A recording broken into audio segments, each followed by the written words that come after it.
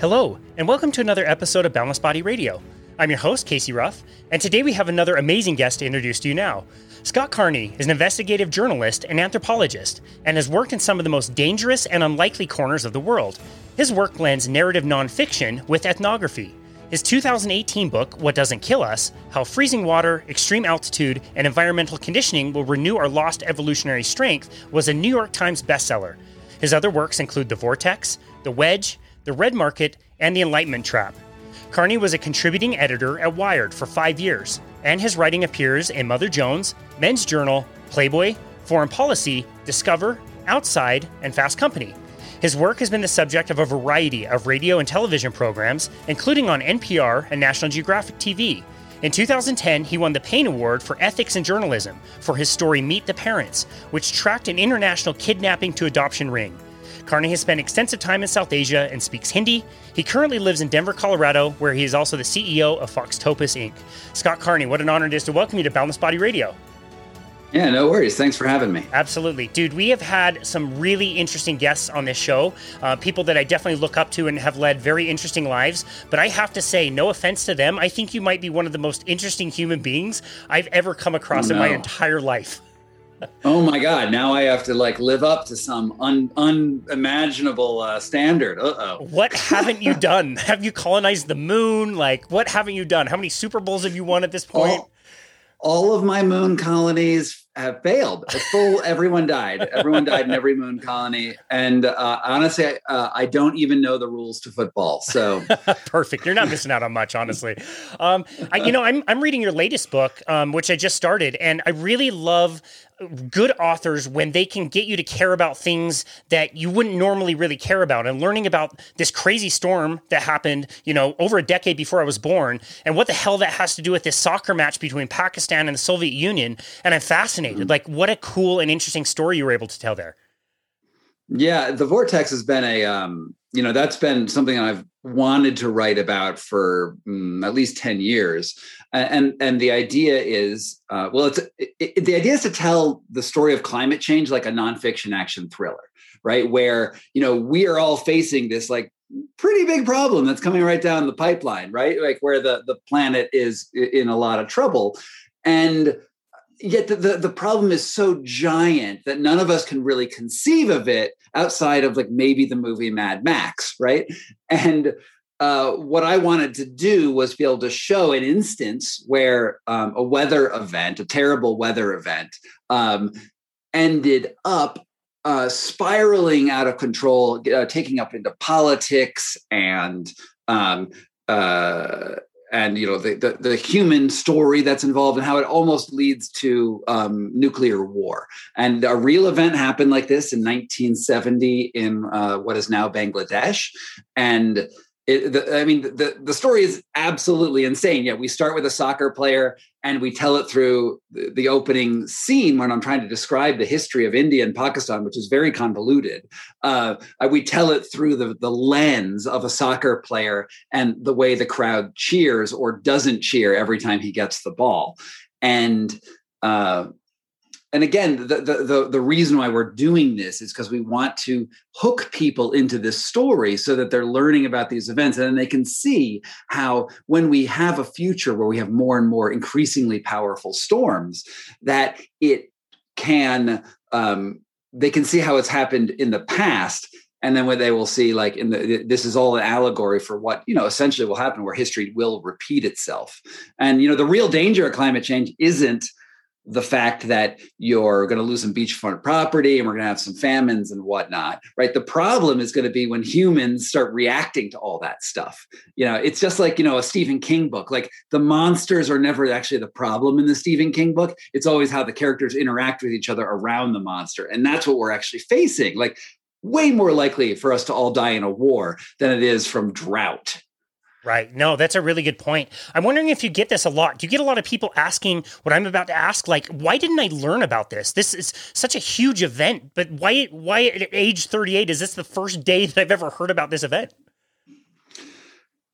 There's so much in the world we don't know. And honestly, as a writer, that's fucking great, right? Is that there are so many nooks in history that are just unexplored because we only have a limited amount of time. to some degree, well, Bangladesh is on the other side of the world, right? It happened to people who do not generally affect Americans on a day-to-day basis. And it's my job as a writer to show you how everything's interconnected. And, there's so much knowledge, there's so much history, and there's so many perspectives on what happened in the world that we can't ever know it all. Right? There's no way to know everything that's happened.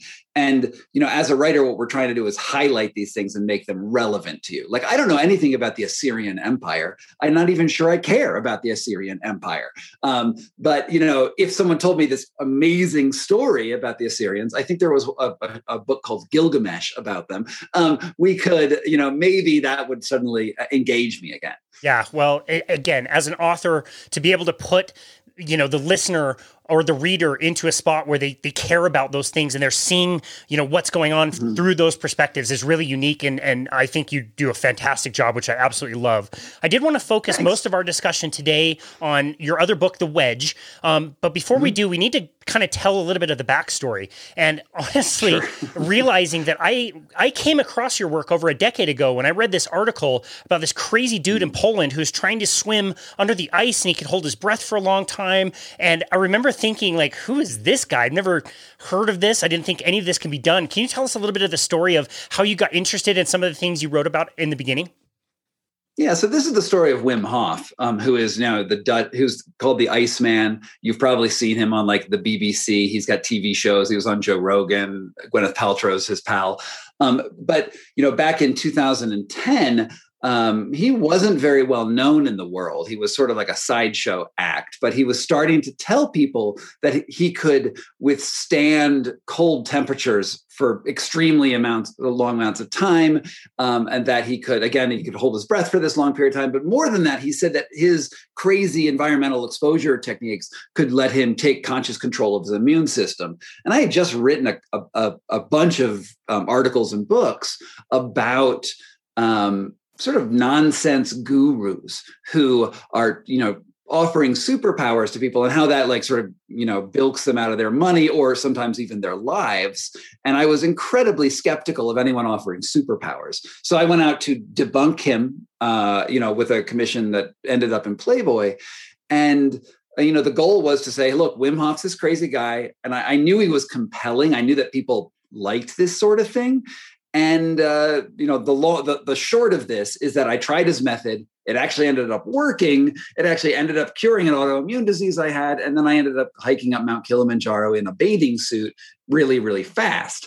And so I sort of went from this like inveterate skeptic to someone who was, believes a lot of it. Not only believes it, but like it works. Like I know it works. It's not even a belief thing. And so a lot of what I've done since then is try to explain how these supernatural looking feats are not supernatural at all. They make complete biological sense. And the issue is more about the context of the modern human, that we are understimulated environmentally, but overstimulated mentally, that we are, creatures of comfort. And while comfort, hey, is awesome, it's also making us weaker because our bodies aren't getting the stimulus they need to become more robust and survive in these environments that look extreme, but are really not that bad most of the time. And it's been a blast to go on this journey. And, I was the first person to write about Wim. Now Wim is this enormous superstar. But I was sort of like the first guy on the scene. And to some degree, I'm a little responsible for him getting so famous, for better and worse, because there are some bad things about him getting super famous too. It's an interesting thing. And I put like a lot of videos these days on about YouTube as I sort of like watch how the method is developing and how it's talked about. And there's a lot of like mythology around it. There's a lot of people.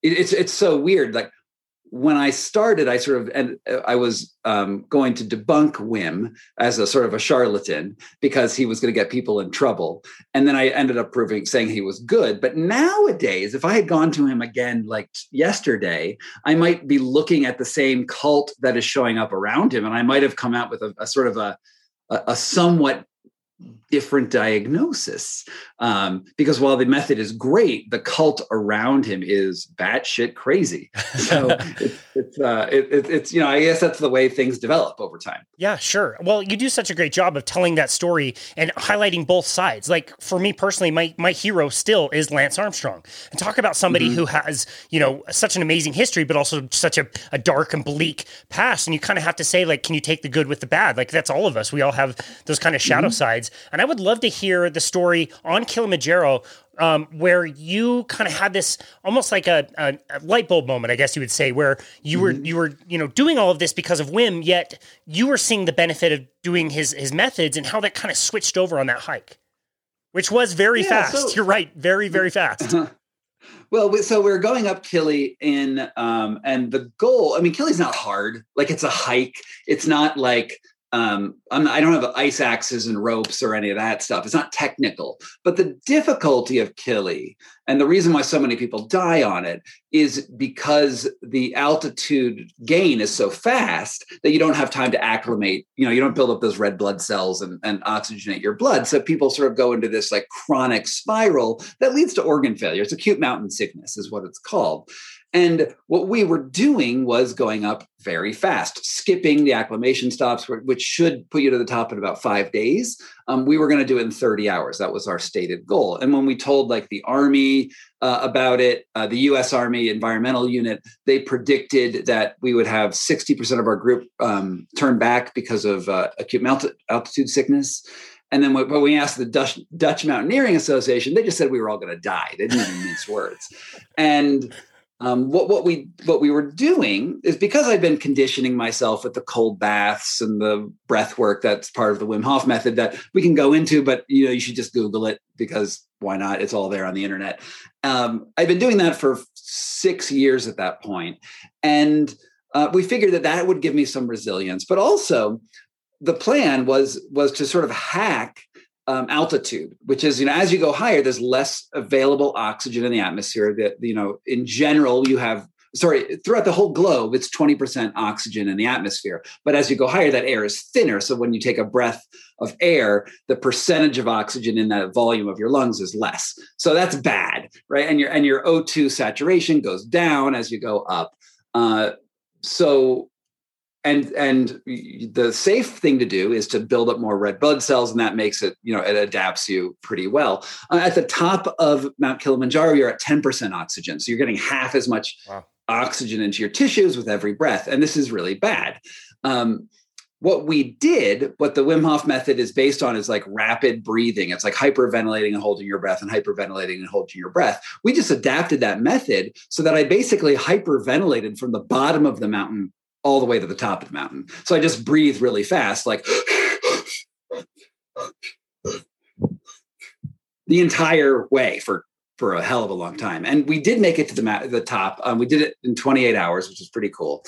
But the thing is that Wim, while he is an amazing dude, and I love Wim, I talk to him all the time. He's a great guy, but he's fucking batshit insane. And I call him a prophet and a madman, and you cannot have one without the other with him. And he is, part of him is, when we started the hike, he said, everyone, we will go together as one group. There is no ego, we go, which is pretty cheesy, right? Nice. So he has this idea, but he says that, right? There's no ego, we go. And then he just sprints up the mountain. He ditches everyone within 2 minutes. It was okay, right. That's the game we're playing. So, he really wants to go up, and some of our group is weaker than other members of the group, right? I mean, any group of 30 people, some people aren't going to be as in good shape as the other. And Wim is just vamoosed. And, he really wants something like a record, because there's this record that we were going to beat, 30 hours to the top, blah, blah, blah, stuff like that. And he was really fixated on this. And eventually when we're at Kibo, which is close to the top, I don't know, it's right before your final ascent where it gets really steep. He looks at this watch. He's like, oh man, we might not make 30 hours. And everyone else is like, fuck, we don't care. We just want to make it to the top and back. And he's like, no, we got to go. And he skips lunch. And tells everyone, no lunch, you just go right up. And normally skipping lunch is not a big deal. But when you're on a mountain and you need the energy to move your feet, it's a big fucking deal. And our mountain guides were like, no, you can't do it. They're trying to get in his way. And he just like bolts past them. And I, like this stupid fucking author, and like, well, I got a book to write. And he is like, I think there's like one person with him or something like that. And I'm like, God damn it. And so I like just race up after him stupidly. And, we're going up together and there's just three of us on this hike up. And I'm like pissed at him the whole time. Like, fuck you, Wim. Like, why are we doing this? I'm only here because I'm writing this book and blah, blah, blah. And at this point, I'm standing behind him and I see him slip a little bit. Like there's just some sort of a rocky thing. It's not like a major fall, but he slips and sort of like ends up sort of down. And I'm like, Superman's not a Superman after all. And I'm like, what the hell am I doing following non-Superman Wim? And I realized that, I'd been training for 6 years. And ultimately, these are all my decisions. Like every decision to get there was mine, including my stupid decision to go follow him up this point, even though the rest of the group, like 20 people or 30 people are behind us, like all mutinied.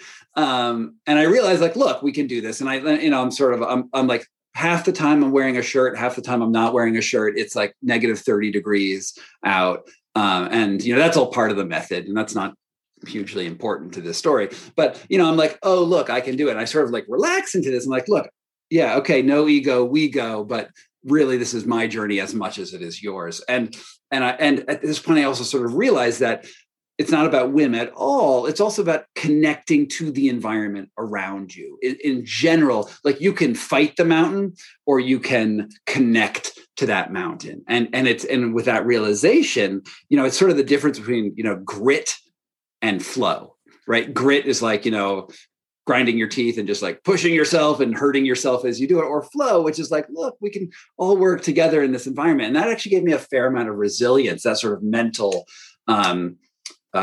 trick. And so then we made it up to the mountain and it was really fun. We took a little selfie on the top and, just to prove people, we made it up to Gilman's Point, which actually wasn't the true summit. It was like 100 feet below the true summit. But if we'd eaten lunch, I think we would have made it there. But, so it goes. Wow. What an incredible story. And it is a really cool realization. We love talking about flow. We've spoken to Stephen Kotler about his work in the Flow Institute. And there is a way of kind of accepting the things that are happening, not trying to battle everything all the time. And I feel like that's really what you learned with your book, What Doesn't Kill You, is some of those practices that you incorporated. I would also recommend the listener, like if you want to look up Wim Hof's methods, definitely go Google that and follow it, because you might get really confused. I think a lot of people misinterpret it. But from your personal experience, can you talk about some of those things that were uncomfortable that you put yourself through as like a daily practice and why that helped build your resilience? So with the Wim Hof method, it's just two things, right? Wim Hof is breath work, where you overbreathe, you hyperventilate, and then you exhale, and then you hold your breath and hold as long as you can. And that's the breathing method. And what you're doing there is you're creating this artificial environment in your body. Like if you think of your body as an environment, all like an ecosystem unto itself, you're creating an environment that is challenging, because the overbreathing feels like panic, and the holding your breath feels like death to some degree, right? And you're trying to like, when you're over breathing, you're trying not to have the mental experience of panicking. And when you're holding your breath, you're again trying to suppress that physiological reflex to breathe, which is related. And it's as much about physically training your body to deal with these conditions as it is mentally realizing that you have this control that is based on your own decision making. This is what I call the wedge, right? It's the idea that you're putting this wedge between the stimulus, in this one, the artificially created stimulus of holding your breath, and the response, the desire to breathe. And you realize that you have a choice at every moment until you don't. I mean, there's a point you'll pass out, but until that point, but there's a sort of like ramping up of like anxiety that comes before your body like shuts down. And you're trying to like expand that range as you do it. And that is what I call the wedge. You're putting a wedge between the stimulus and the response.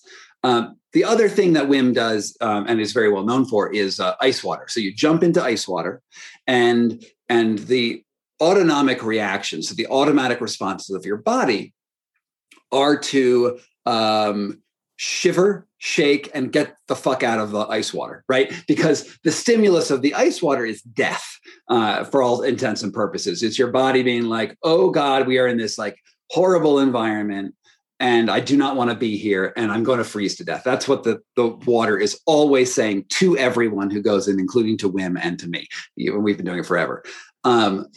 What the goal is to get into that stimulus, that objectively difficult stimulus, and tell yourself, it's all right. And my automatic response of hyperventilating in that situation, I can control. So you control your breath and you relax in that difficult stimulus. You insert a wedge between your shiver anxiety response and your mind. And all of a sudden you realize that external stimulus isn't so bad. And it's actually totally fine. And you're never going to die in a 2-minute ice bath. It just doesn't happen.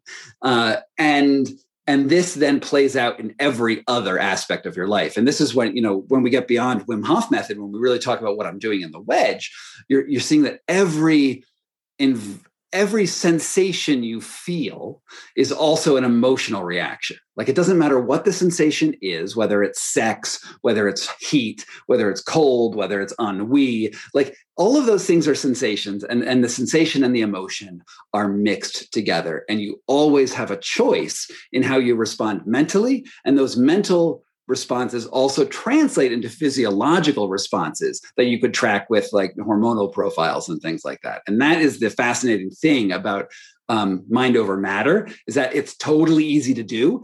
Anyone can do it, and we all do it all the time. It just doesn't make you levitate. It just like says like, I can actually just control my body. It's actually super simple.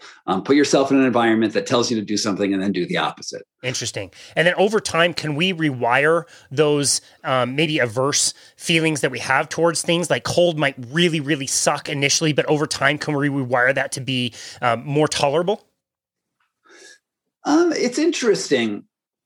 You change your relationship with it. You don't change the cold. The cold is always the cold. Like, that doesn't change. But you do change the way you relate to it, your responsibility towards that environment.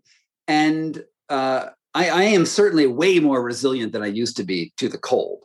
I don't know if that matters necessarily. Like, who gives a fuck? I'm an ice bather. Like, it's not really all that important. What it's important is that it lets you create that space between stimulus and response, and you can use that anywhere. And I guess one of the interesting things, if you think about your body as an environment, right? And this is a big, big theme in the wedge. Your body is an environment just the way your body exists in an environment. And if there's parts of your body that you have conscious control over, I'm speaking right now, I'm moving my arms around, I'm blinking, right? That's your somatic nervous system that you have control over. But there's all this autonomic stuff too: heartbeat, digestion, blood flow. You've got this immune system doing all sorts of crazy things. And if you change the way you consciously respond to the external environment, in that somatic system, the messages that your internal environment is getting, so for instance, your heartbeat, your digestion, or whatever, is also changing, right? So let's say I climbed up Mount Kilimanjaro. I got to the top. Yay, it was really cool. And in doing so, I'm carrying with me all of my gut bacteria, all of my immune system. And, we'll just talk about a macrophage. That's an immune cell. It's a pretty important immune cell, but it's an immune cell. And it goes around and it eats bad things.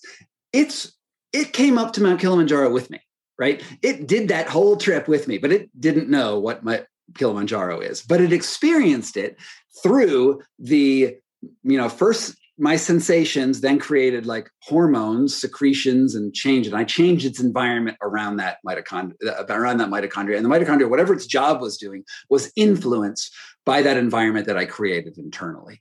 And that becomes a sort of really important communication chain where you realize you can actually communicate it, not necessarily words, but maybe ideas to your immune system, because your immune system has an idea that something's a threat or not a threat. Like you bathe a mitochondria in adrenaline, and it goes crazy. It waves its little flagella all around and goes and attacks things. If you don't put it in with adrenaline, it's like, oh, this is fine, and you're modulating your adrenaline levels as you say panic, or as you sort of ramp up your energy levels, or as you get scared. All of that translates to what's going on in your body. And this concept is hugely important when you start talking about autoimmune illnesses or gut illnesses, or all of these things where your body goes haywire, not because of a pathogen or something like a virus or a bacteria coming in, but just because your body doesn't like you, like arthritis or lupus or MS, all of these things where the body breaks down because it's attacking itself. Well, if you can change that internal environment, which is what drugs do too. A drug is changing your internal environment. If you can actually do that with some conscious stuff, that gives you a great deal of power over what's going on inside of you and how you experience life. It reduces your suffering. And in my case, it has helped with some autoimmune illnesses too, and lots of other people's cases too. Yeah, no, you hear about that all the time. That's really amazing. Now might be a really good time to have you highlight a little bit about our our nervous system and the sympathetic and parasympathetic states and how they differ. And are there any other, states besides those two states? I've heard you explain this before, and I think you do a really good job with this. So your nervous system's super dumb. Okay. There are only two things that actually there is a third, but I just ignore it. But there's only two important states that your nervous system has, which is sympathetic, that's fight or flight. And then there's parasympathetic, which is rest and digest. And everything that your body does has to be activated through these systems. Fight or flight or rest and digest. You don't have a third system called ennui, or you don't have a third system called let's do our taxes, or let's go shoot a deer. You can shoot the deer with your sympathetic, or you can shoot the deer with your parasympathetic. There's no other option. And this is, we can go sort of deeper into the neurology, but this is because your vagus nerve, which is one of the primary nerves in your body, has two branches, right? One branch is the parasympathetic branch, and the other is the sympathetic branch, and they affect different nervous systems. They both wire into your organs, but they give your organs sort of different messages as they go. And so what we are, when you are in fight or flight, you always have this choice, right? In any situation, you can try to be relaxed about that situation, or you can try to fight in that situation. And that is what we do. Like right now, when I'm talking to you, I'm probably, I can sort of hear my voice. I'm sort of excited. That's probably partially sympathetic. Right, that's partially sympathetic. My parasympathetic probably is also going at the same time, and it's not an on-off switch. This is super important to realize. Is that you would think that rest and digest would be off, and fight or flight would be on, but the truth is that they're both on. There's never a time when one's off, but one becomes dominant or one becomes non-dominant. So the definition of what is sympathetic, fight or flight, that's anxiety, that's rage, that's the go get 'em stuff. And the flow, relax, everything is okay is the parasympathetic. Now, in general, in our lives, where we evolved from, those two nervous systems were supposed to respond to specific environments, right? The environment, where we came from, we're, Homo sapiens grow up on the plains of Africa. And, when you see a lion, that lion says fight or flight. You're going to go stab the lion, or you're going to run from the lion. There's no let's going to chill and we're going to hang out with the lion. That does not work in lion land. So there was a normal logic, like the environment and your body, your nervous systems were in tune. The problem right now is that we are super smart. We're super technologically advanced. We can do a ton of things. And because we can plan into the future so well, our fight or flight responses are getting very confused. Because when you do your taxes, for instance, they stress you out. You're like, fuck taxes. I hate taxes. And why is why does the IRS want all my money? That fucking IRS, I can't believe it. I'm going to do my Schedule C and like all that shit. But that doesn't make any sense from a biological standpoint. You can't stab the IRS to death, which is what you want to do with a lion, right? So you're using your fight or flight responses, which are survival oriented. And so that made rational sense. But you're using in a context where your body is sitting at a desk trying to sort something out, where you should be environmentally parasympathetic.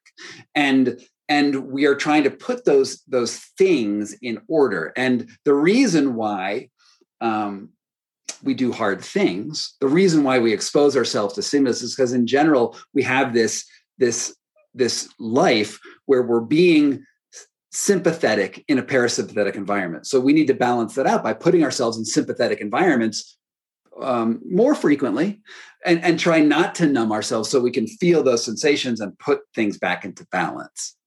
That is so well explained. I absolutely love that.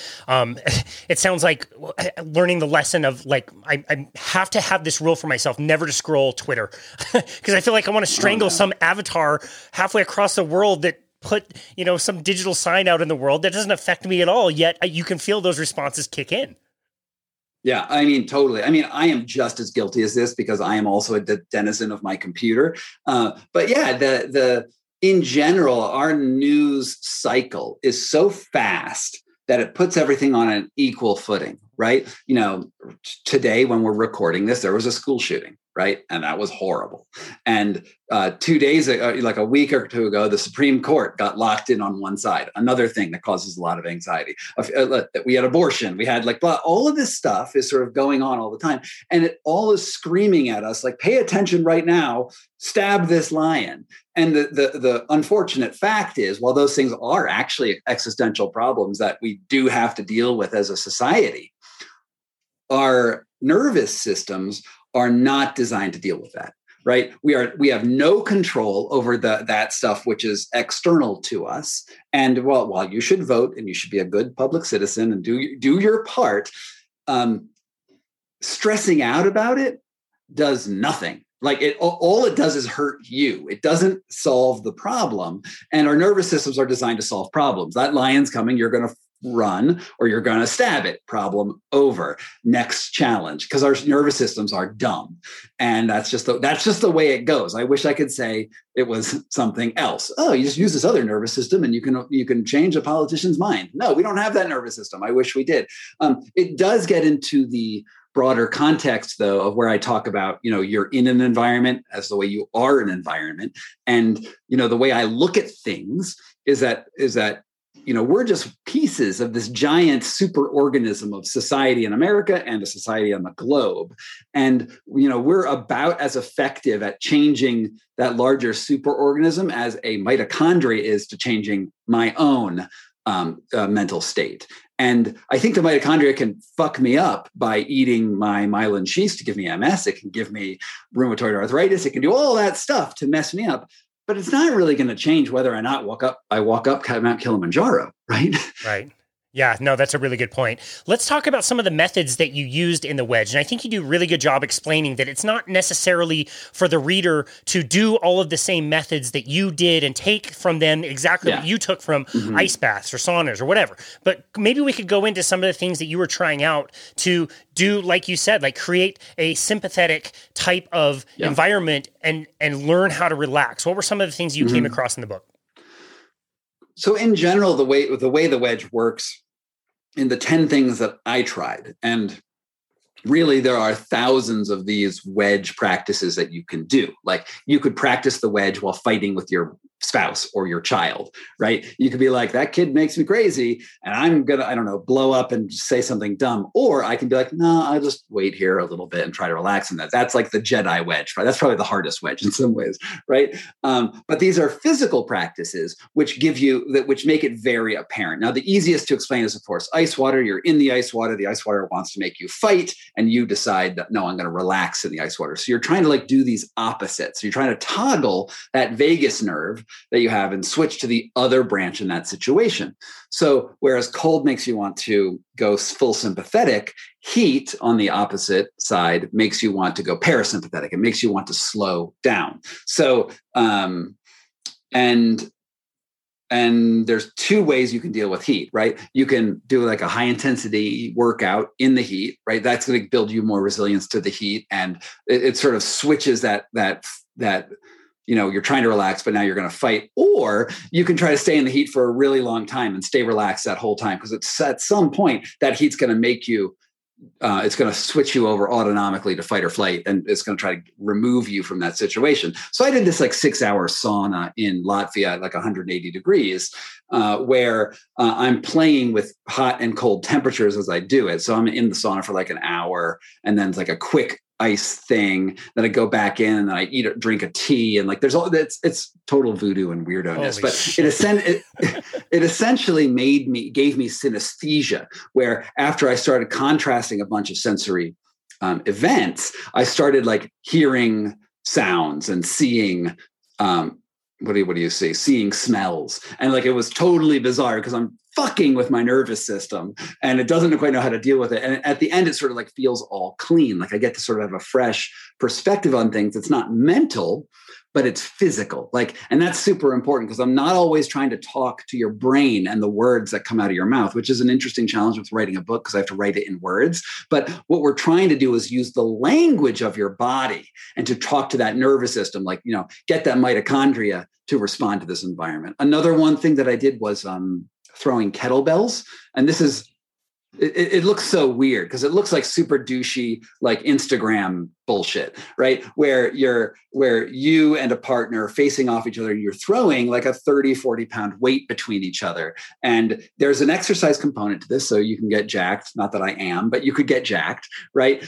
But more importantly, it's an exercise where usually when two dudes face off against each other and they're throwing something, it's sort of a confrontational danger area, right? If I'm going to throw a 40-pound weight at you, everyone thinks, well, I'm going to hurt my foot, or you're going to hurt your foot, or maybe you're going to try to kill me. And what we're actually trying to do is, the reason why you're throwing this is because your first impulse is always to be scared. And your second impulse is to catch that bell and then return it. And all of a sudden, within like seconds, you go from being, this is a lame, douchey exercise, to, oh my God, we're dancing. Me and this other guy are dancing, or me and my wife are dancing. And now we're learning how to trust each other physically. Not mentally, not with words, but physically. And it actually becomes a really, really cool practice for couples, because every relationship, I don't care what your relationship is, there are things that you do not trust about your partner, right? There's stuff out there that you don't trust. Hopefully it's not very important, but it could be. And there's like areas that you don't want to go to. One of those areas for everyone happens to be throwing weights at other people's feet.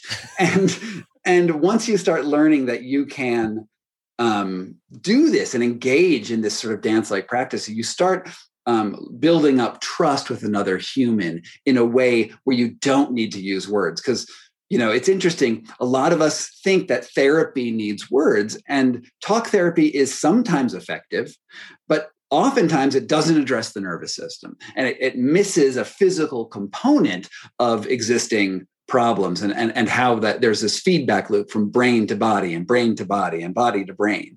And if you only treat one, it's much, much more difficult to see progress. Yeah, that's so interesting.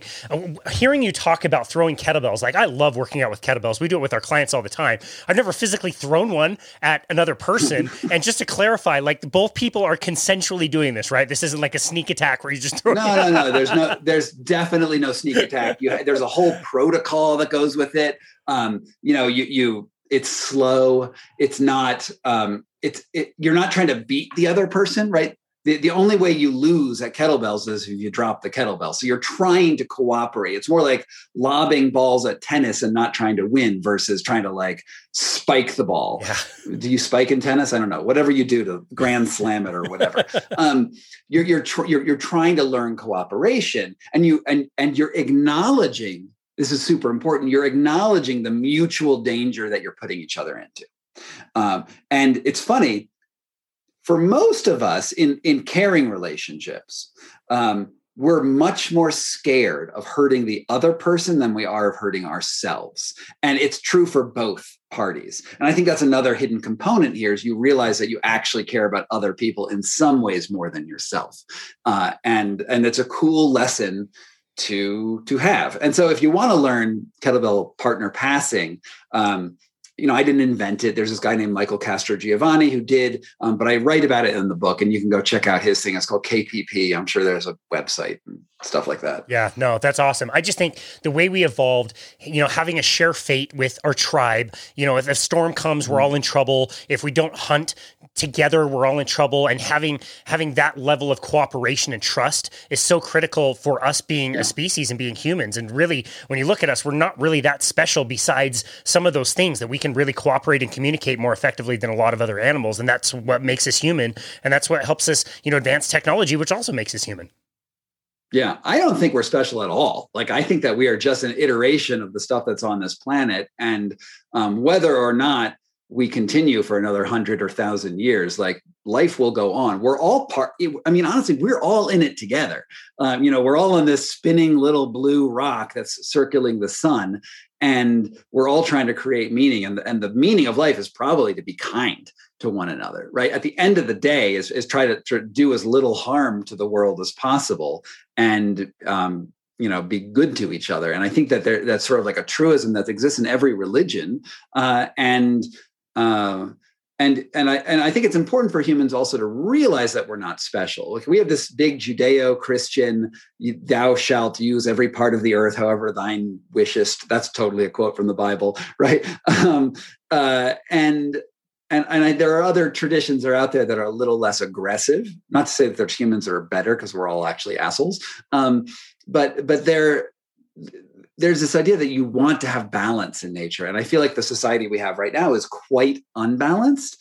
And we see that now because we're unbalanced as individuals, and then as a society, that we're actually now unbalancing ecological systems. That is, some listeners on this podcast, I always get pushback when I say that climate change exists, and it does. I'm sorry. It's happening, and we're causing it. And it would be interesting if we are able to solve this issue.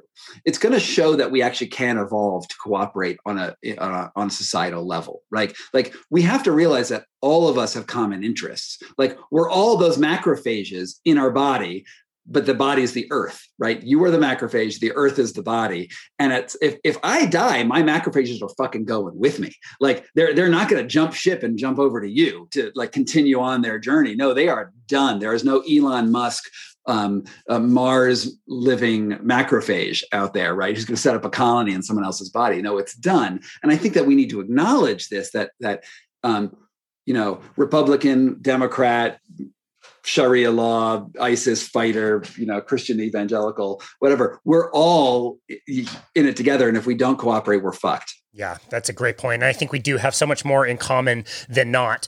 Yet we tend to focus on those things that we have differences with people. In the Wedge, speaking of, in the Wedge, you talk about using plant medicines as well. Can you tell us a little bit about that experience and how that helped evolve your understanding? Yeah, so I've talked a little bit about internal and external environments, right? And so a lot of the Wedge protocols are changing your external environment to then think about changing your internal environment. But there's two chemicals that I used, which changes your internal environment. And then when you change your internal environment, what you're trying to do is change your mental environment and your reactions to your own body. And that's fascinating that you can do that, right? But you need this perspective of sort of nested Russian dolls of various environments to get there. And I'd been practicing tons of these external things for years. And then I was like, okay, let's do some psychedelics of various sorts, because that's going to create mental changes, physical changes that then I can try to use to find cool things that happen. And I do know that psychedelics right now are getting a huge resurgence, right? We're really seeing that psychedelics have these really cool effects that can help anxiety, depression, end of life stuff. And I do think that there's a problem in the way we talk about a lot of these medicines, is that it's the chemical doing the work.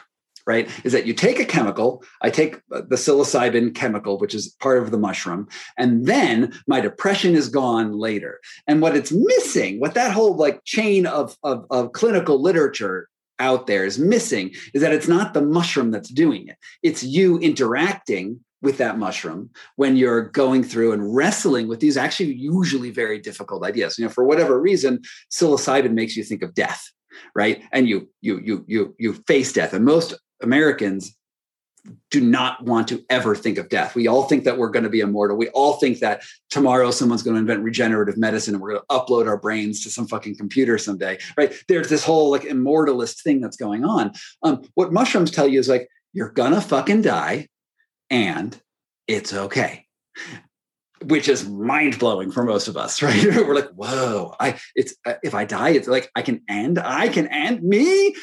I was here all along, right? And so you have these things, which are then once you get okay with death, everything becomes easier because the stakes are now obvious. The stake is like the worst thing that could ever happen to you will happen to you.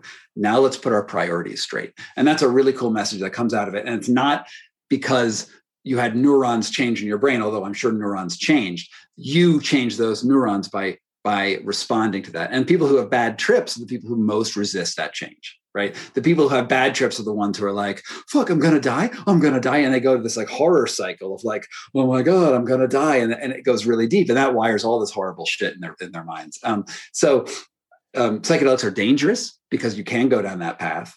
But they're also a necessary challenge in some way, not necessary, an optional challenge that we can use. Another chemical that I did, actually, I didn't even write about mushrooms in the book, but I just told you what you would learn if you took mushrooms. The other thing that I wrote about was MDMA, which is the street drug ecstasy.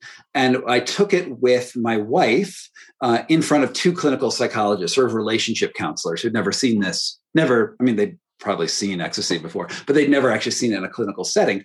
And what is so cool about this, and the interesting wedge that shows up, is that MDMA makes it almost impossible to have a negative interaction, right? You know, you think about how it exists and like the party scene and like people are dancing at a rave or whatever, and they're just like all over each other because sensations just feel so awesome, right? And everything is just so good. There's nothing bad. Everything's awesome. But when you use it in a clinical setting, you know, you got to refrain from putting your hands all over each other. But what happens is that you can actually talk about very difficult subjects, right? The hardest subjects ever. And the other person is like biologically stuck in responding positively to you, the shit you throw down. So an example would be like, you know, me and my wife are in a this session, and I say something, I didn't actually say this, but like it would be something like this, like, I hate your mother. And normally the reaction is, well, fuck you, I hate your mother, right? I mean, that's how we respond. We instantly react. But instead, ecstasy comes in there as like, no, I understand. Now tell me more about that. And it just sort of forces these very actually productive conversations, because you have to realize that you hopefully love each other anyway, right? You hopefully are in this for reasons that you acknowledge are good anyway. So then these become these very chemically assisted positive interactions. And then that plays out in your therapeutic setting. So that it becomes like a shortcut in a way that will let you have those difficult conversations that might take 6 or 7 months to get to in a normal therapeutic cycle. Yeah, that's right. The frustrating thing about all of that is they were starting to learn this 50 years ago. And when all of this, war on drug bullshit started happening, and they scheduled this as a class 2 or 3 or whatever the hell it was, where you couldn't access it. And we just lost all of those years in wonderful research. And just to see that is resurging, especially in couples therapy and PTSD and all these different conditions, it is so encouraging that might be a tool that we can use in the future. One thing that I always misunderstood about plant medicines is I thought, well, as long as you're on the, psilocybin or whatever, you're going to encounter these things. But I didn't really fully realize how much you could take those lessons and continue to apply them in your life when you shifted back into like a normal state of mind. Mm-hmm.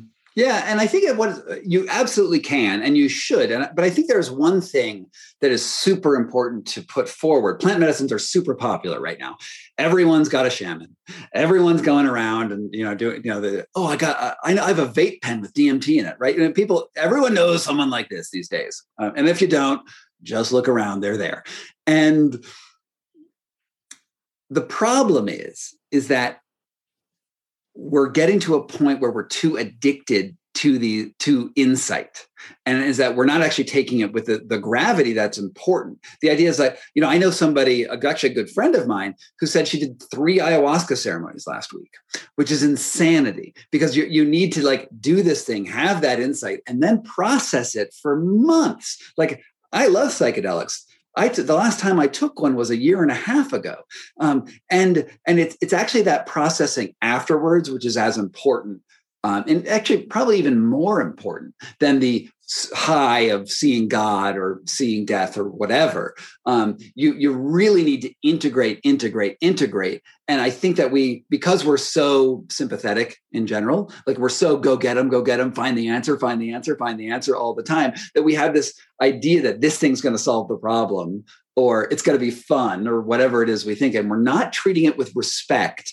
And I worry that the excitement around these medicines is a little over enthusiastic. And I totally see that we're going to have major problems because of the way we're doing plant medicine right now. I'm not saying that it should be only done by doctors. I'm not saying that it should be caged off by, Purdue Pharma and they make a mint off of it. But I am saying that it's not a party, and you should not treat it like a party. Yeah, absolutely. I'd never heard of anybody taking it that frequently. And talk about, your work with the Enlightenment Trap. That perfectly aligns with that, where you can have people go way too far into something that's, really good and cause this kind of state of mind where you're not really living on the planet with the rest of us. Right. And you still have to do your laundry and fill up your car with gas. Like, Right. Yeah. We're here. We're living life. We're like, there's no getting off this rock. Like, we're in it.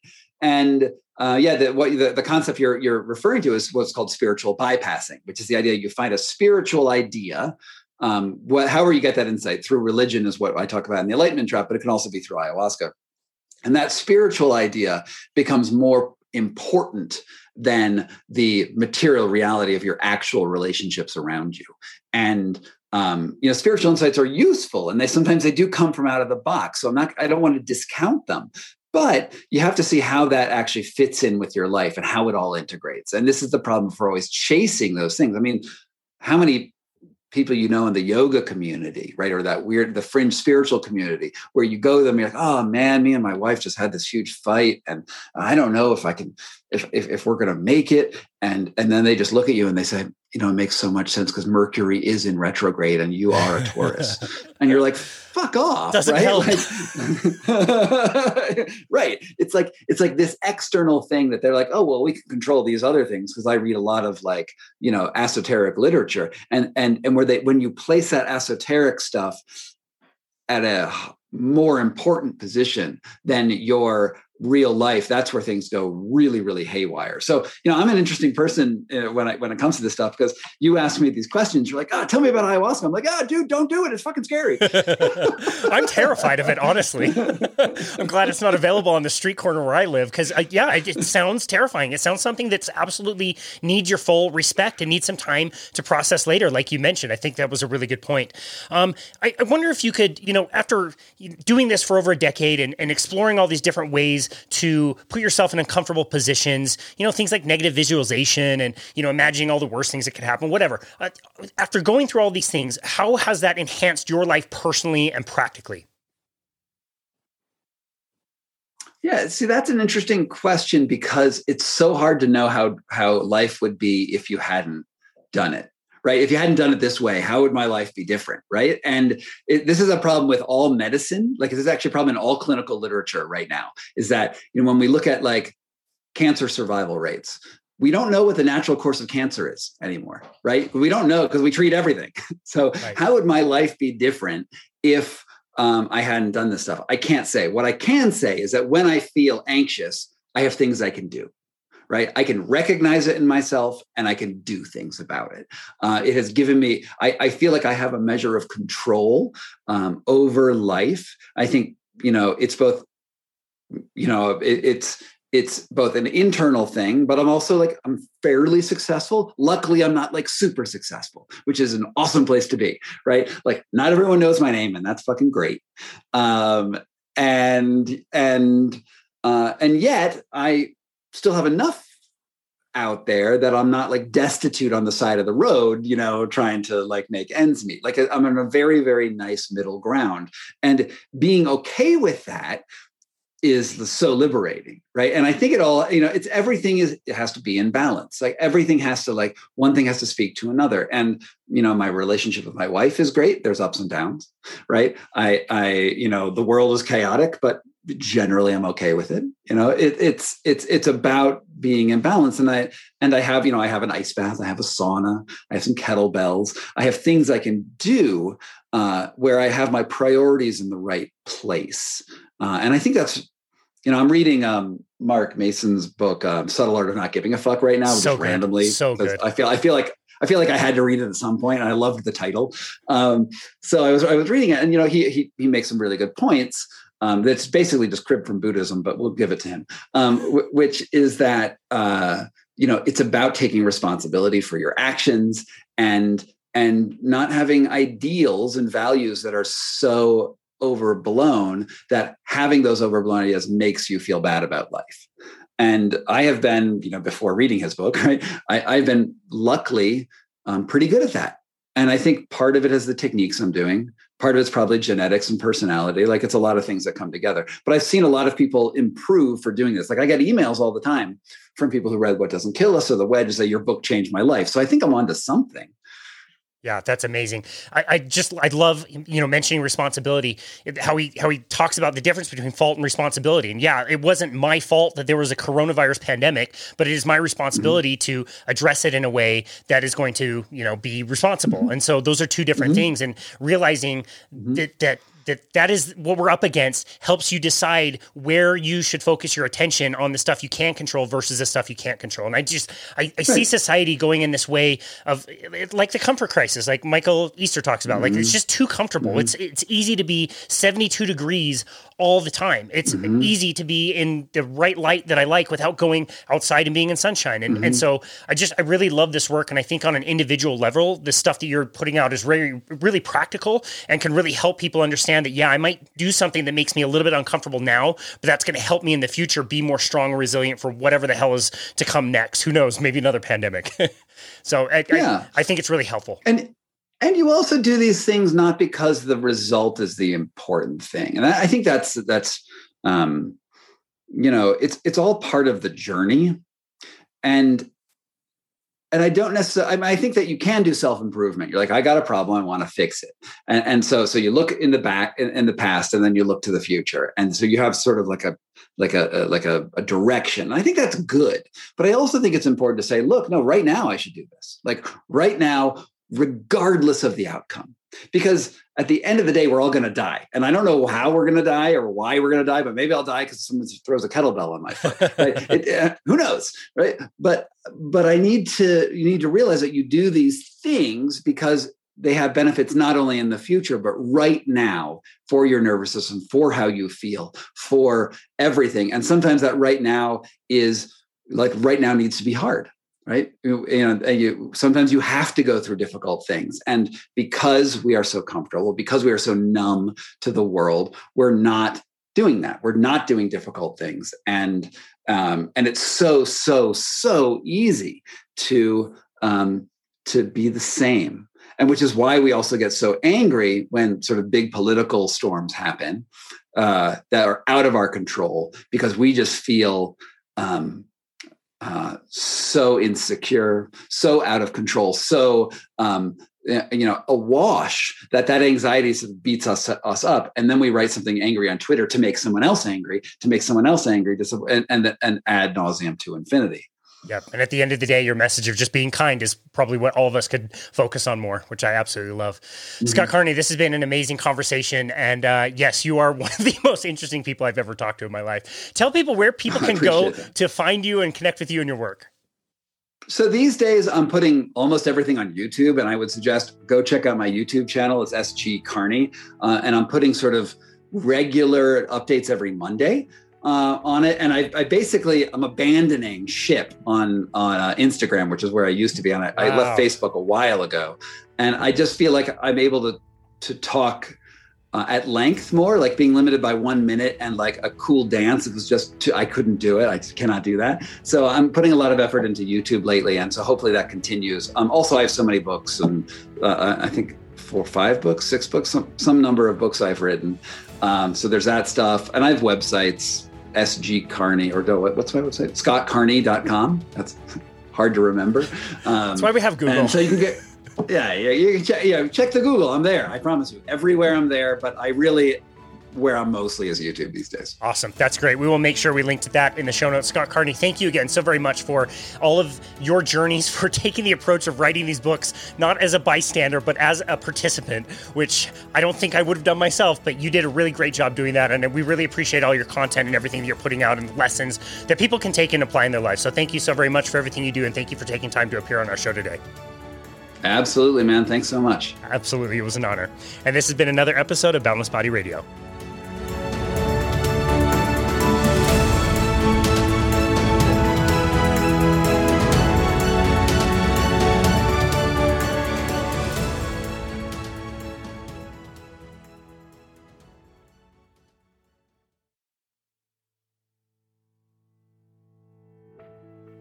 As always, thank you so very much for listening to Boundless Body Radio. It's really inspiring and amazing to see some of the reviews that we have been getting, and also to receive so many messages and emails about how these episodes have improved our listeners' lives. And so thank you so very much. We are so happy to bring these episodes to you and provide them for free, and we really hope that they help you in your life. We have just passed 2 major milestones, which is absolutely mind-blowing to me. And basically, we did both of these in pretty much the exact same day. We have just passed 100,000 downloads worldwide of Boundless Body Radio, and we have just launched our 250th episode, which is absolutely amazing. Like I said, I never imagined we could reach that many people. We always want to keep you updated on things that we're doing on our website. So if you go to myboundlessbody.com, you can always see what we're up to. This month, we have a link that you can go and schedule a functional movement screen, which we do virtually over Zoom. A functional movement screen is a series of 7 different movements and 3 different clearing tests, which is designed to find weak links in the body, such as muscle imbalances and joint stability issues. It's a really great tool for discovering inefficient movement, and even if you're not experiencing pain in certain areas of your body, it's something that can prevent injury later on. Some muscles need to be stretched, some need to be strengthened, and we can help you create a plan around that so that you can stay healthy and continue to move well for the rest of your life. So again, you can go and schedule that at myboundlessbody.com. You will also see the other services that we offer. You can always schedule a complimentary 30-minute consultation with us to really chat about anything that you like. And remember, if you are enjoying Boundless Body Radio, please take a minute, give us a rating or review on Apple. It really helps get this passion project out to other people. And thank you again for tuning into Boundless Body Radio.